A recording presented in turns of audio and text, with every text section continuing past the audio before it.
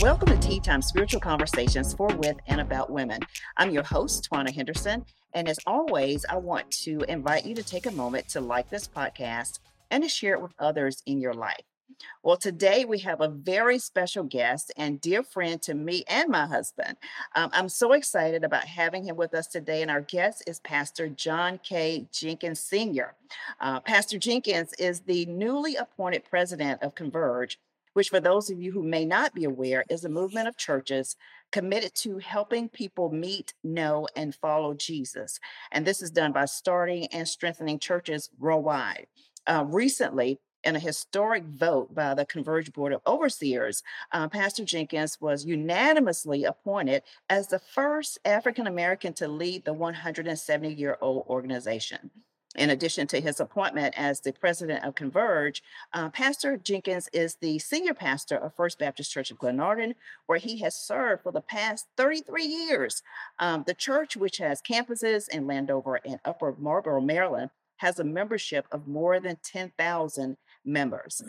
Pastor Jenkins also serves as the chairman of the board for the National Association of Evangelicals, Project Bridges, and the Skinner Institute, as well as serving on boards for numerous organizations, including Bethel University, Denver Seminary, and University of Maryland Capital Region Health, just to name a few. In 2022, Pastor Jenkins received an honorary doctorate of divinity from Denver Seminary in Littleton, Colorado. And in 2001, he received an honorary doctorate of divinity from Southern California School of Ministry in Inglewood, California. An interesting fact about him is that he became a licensed pilot in 2002 and takes great delight in flying. But even with his many obligations, Pastor Jenkins holds his role as family man as the highest treasure. He and his wife Trina are the proud parents of 6 adult children and 7 grandchildren. Pastor Jenkins, welcome to Tea Time. I am so honored to be on your podcast, on this podcast. Thank you for having me. And I'm so proud of you and the work that you're doing. And thank you for inviting me. Well, thank you for taking the time. As I share, it's a pleasure just to have you here today and your busy schedule. I mean, I feel honored that you gave me some time to be able to talk with you. And I'm so looking forward to our listeners learning about John Jenkins, the man. So I want to jump right in because there's so much that I want to cover, and I'm excited about hearing about you. After reading your bio, I think it's pretty safe to say that you're living your best life.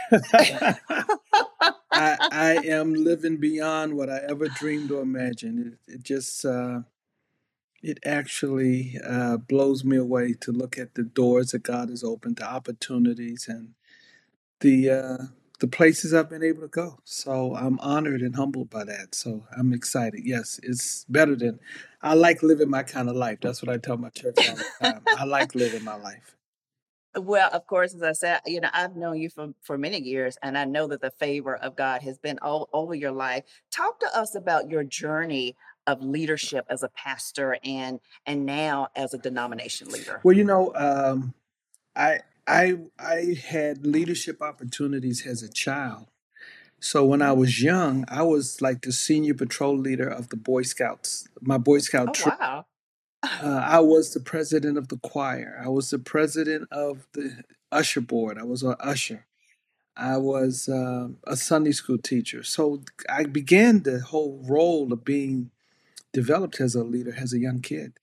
And Yeah. so I grew up with those opportunities and got licensed to preach at 15. And then a most amazing thing is I was hoping to be called to be a pastor, and it seemed like it took forever for it to happen. I didn't get called until much later, probably in my Mm. mid to late 20s. And I guess Hmm. kind of early, but a small church in Virginia called me to be their pastor. And in 1989, our pastor at First Baptist Church of Glenarden passed, my home church, and the Hmm. church called me to be the pastor. So that's how it started. Hmm. Just the journey of having leadership opportunities and then being called to a small church in Virginia, and then being called back to my home church. That's how it all called. And it led me to this role as the president of Converge, and I'm honored to be there. And I think it's amazing when you can just kind of see the hand of God, over your life, and even starting, as a child, and seeing God's hand all over your life. Talk to us about that process. You being the president of Converge, this historic appointment. Talk to us about the process that brought you to the appointment as president of Well, Converge. for those who don't know, Converge is a denomination, 1,700 churches across the United States, 240 missionaries around the world, Mm, 170 years old, and I am the first African American president that they've had. Yeah, amazing. it's a unique deal. It's a very unique deal. It's not that I'm the first qualified person of color to be the president of it, but I'm honored that I'm able to fulfill this role. We had the previous president who suddenly, surprisingly, resigned, and Hmm. the board of overseers asked me if I would take the mantle and pick up that responsibility. And I talked with our elders at my church, who I'm accountable and responsible to, and they supported Yeah. it.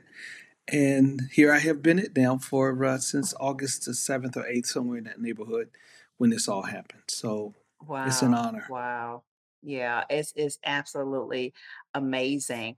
I know that you have history with Converge. What has been your journey with Converge? Because I know you've served in Converge, you've been involved with Converge. What's been the journey with Converge? So I got introduced to Converge by my closest, dearest friend, a guy named Michael Henderson. I think you know him a little bit. I think I know that guy. Michael Henderson moved to Maryland from Ohio and to plant a church. They were planting him, and he started coming to our church and introduced himself to me, and we became friends. So it Wow. started with him. I am here today because of your husband. He's the Oh my one, goodness. he is the man who introduced me to Converge. And I joined Converge for three reasons. Let me talk about this for a moment because I want Hmm. to know why I joined it.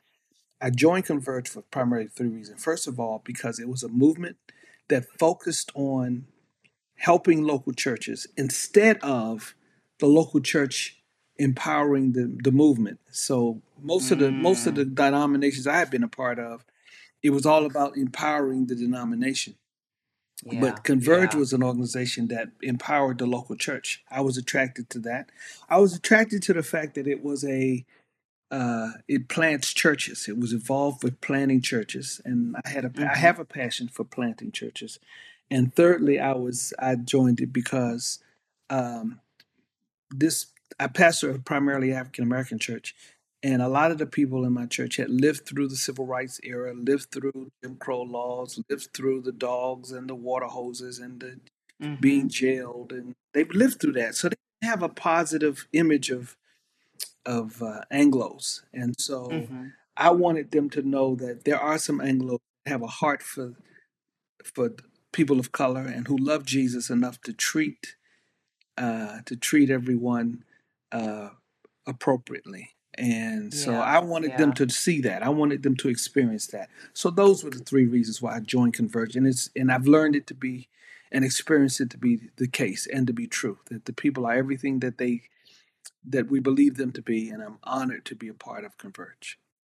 Yeah, I think that's awesome, and I think just for the last reason that you said speaks to your heart as a pastor. You wanting them to be able to say, look, in terms of the people of God, that they look differently, and that we need to be open and uh, just seeing how expansive God's people are. You mentioned that the previous um, president resigned suddenly. You are a strong leader for sure. And leaders are often tasked with dealing with great challenges. What are some of the challenges that Converge faces as a movement during this time? Well, I'm making two of the top two things I want to do is improve the relationships between the regions and the national office. For those that don't know, Converge has 11 districts across the country, and historically there's been tension between the regions and the national office, and the prior president had been working on that, and I want to enhance on that and keep that moving in a way to improve the relationship between the national office and the regions and the regional presidents and the districts. Secondly, we have the challenge of funding the national office. So we got to figure out how we're going to fund the national office so it can continue to empower and help local churches. So those are not the only goals that we have, but those are the top two challenges that we want to continue to move forward with, and that's those are my top two agenda items. Yeah, and those are some lofty um, goals. I mean, and I think, but that's, I mean, it takes a great leader to be able to tackle those things because um, oftentimes we've got these great challenges, and we have to have this kind of plan of attack to be able to deal with those things. I know you said that you joined Converge for a few reasons. Just talk about the strengths of the movement. Well, it's one of the strengths. It's several strengths of this movement. One of them is they are very relational. So they help church planters. They build relationships among the church planters. They are very strong in training and teaching and planting churches. That's one of the top strengths of this movement. If you're interested in planting churches, this is a movement that can really empower you and help you to do that. And it is a relational organization. They are, even though they have structure, but it's very strong in relationships and building relationships. So I would put those things as really strengths of the Converge movement. Yeah, I think that, in the, you know, day and age that we live in, if there was ever a need for more churches, it's now. We're living in a time now where we need churches and more places to be able to have the gospel to be spread. And planting churches is one of the ways that that happens. I know you said that there are the various regions or across the United States of Converge. So why is it important to you, and why should it be important to the thousands of churches in the movement? Um, in terms of what it offers and what it stands for. Well, I think, God did not create us to operate in isolation. He did not create us to work alone or single Hmm. handedly or independently. It's Hmm. important to be connected with others who have the same heart and the same vision that you have. We can accomplish so much work better together. I think that was one of the themes of Converge for a while. We're better together. And I agree with that. I agree Yeah. that if we work collaboratively and together, we can accomplish so much more for the kingdom of God. It's not about building our little kingdom, it's not about building just our church, it's about building the kingdom of God. And I think Yeah. it's important that churches are connected with a collaboration and work collaboratively with other churches is much better. Yeah. Yeah. And, I've seen just for myself just how um, Converge does a wonderful job at that with equipping churches and equipping staffs and equipping teams. And, that doesn't happen a lot. And like you said, a lot of times, organizations and denominations aren't as focused on building the local church as they are in terms of trying to figure out what they can get from the local church. Yeah, and that is something I think that's unique for Converge. I want to kind of turn the corner for a minute because I know, I shared earlier that you have 6 children, seven grandchildren. Who that's a lot of people. But seriously, what part has family played in your leadership development? Well, having six kids and juggling those responsibilities is a management deal. I have three boys and three girls actively involved in growing up and and them, doing sports and school and church. Just the ability to manage all of that along with my wife. I'm not going to try to take all the credit. My wife, Sister Trina, Trina has done an incredible job managing our kids, and they're all grown now, and they've gone to college and graduated, and they're all gainfully employed. I'm proud of that. But I have to say, a lot of that goes to my wife. But just being a part of the whole management of a family Yeah. is significant. And those skills and things that we've done have worked into our church. Our church celebrated a huge thing this weekend, Twana. We paid off our mortgage at the church. Oh my It's a goodness. big deal uh, Oh that we were wow. able to do that. So we're a debt free church now, and I'm Wow. ecstatic about that. And so we had to manage the resources to make that happen. And Yeah, we're absolutely. looking forward and hopeful that we can train other churches to do the same thing. So we're Yeah, looking forward to yeah. being able to do that. And that's phenomenal. I mean, yeah, if you can train other churches to do that, but also I think that speaks to again why you're the right person for this role as president because you talked about funding the national office and obviously you're someone who understands um, how that needs to come about. Not that that's an easy thing, but I think it speaks to the fact that you understand what it takes. I hope so. It's going to take a lot of work and a lot of support and a lot of help from the rest of the church, the other churches and districts to work with us to help make that happen. So that's our top agenda. Yeah, yeah. And I know that, when you have a lot of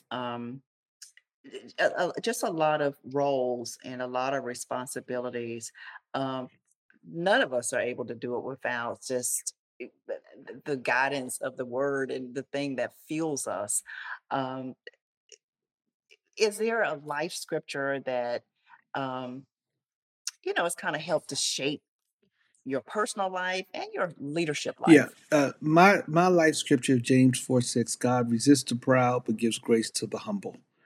God Mm, loves humility. Now, I can talk about this yeah. passage right here for the rest of the day, but let me just take a moment and talk about the fact that God empowers, anoints, and gifts people who walk in humility. And that's been my verse for my life. And this is how I try to live my life, how I try to walk and carry myself in a humble way. He resists the proud. He opposes the plans of the proud. I think the new NIV says, but he gives Mhm. grace to the humble. When he gives grace, he gives you the ability to do what he's called you to do, the desire to do it, the gifting to go do it, the people to do it when you walk in humility. And that's been the reality of my life. God has Yeah. brought people in my life. God has give me the people to give me the wisdom of the decisions I've had to make. God gives you grace, and if you walk in humility, He'll give you His grace. I think that is so true. And I think you do embody that. I mean, as someone who's sort of been on the sidelines of things and just seeing, um, it's unfortunate to say that, we don't see a lot of humble people, but if I can say that, we don't see it not, I mean, we can be humble, but not when you think about people, when you describe people. Mhm. And I think when people describe you, that's one of the words that comes up that you are a humble man. And I think so. I think you live out and walk out that scripture well. Because I've seen that. I've seen your humility and it is a blessing just to be able to know that you walk in that. Thank you. Um, um, how can the movement pray for you?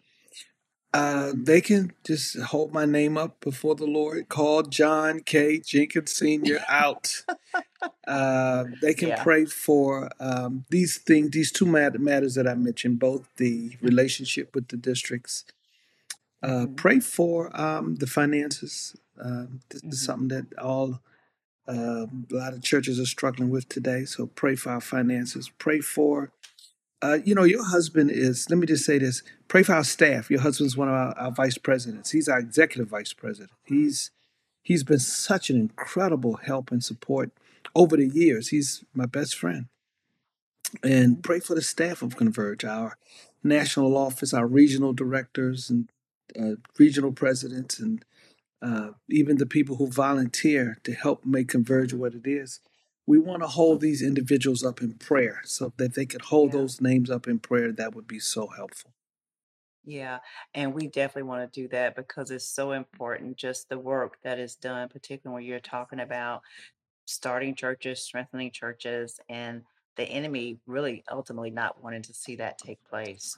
Um, is there anything that you need, anything else that you need from the Converge family, or anything else you just want to say to the Converge Well, family? ultimately, the first lady of our church, when I was the prior pastor of our church, his wife used to say, if you call yourself a leader and nobody's following you, you're just taking a walk.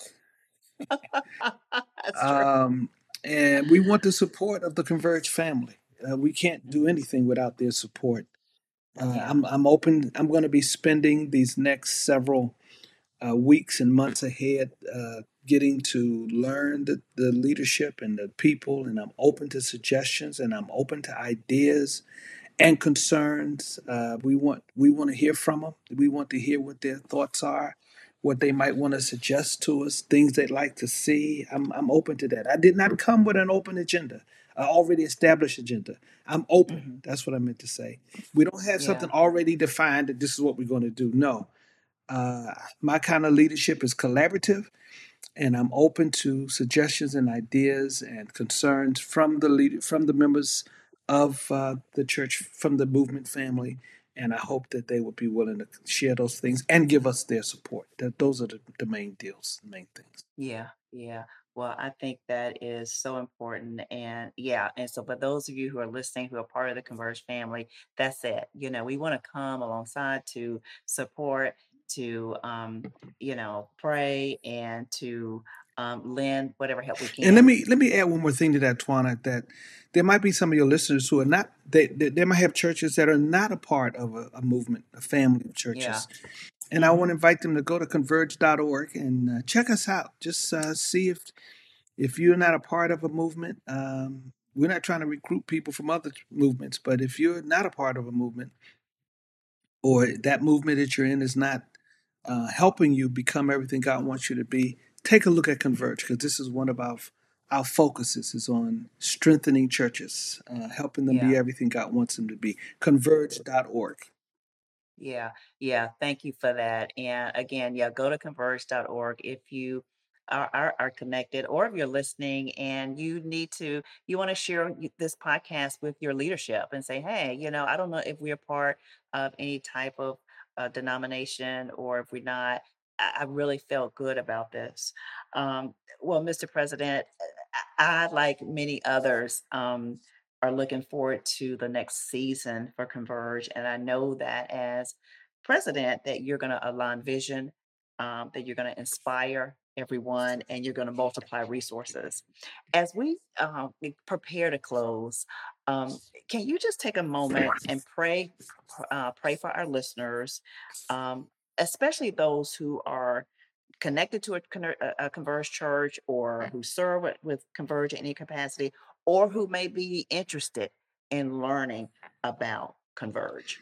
I will gladly pray. Let me pray that. Father, in Jesus' name, I'm so thankful and so grateful for this opportunity to share with the listeners of Tea Time. Thank you for my precious sister, Twana.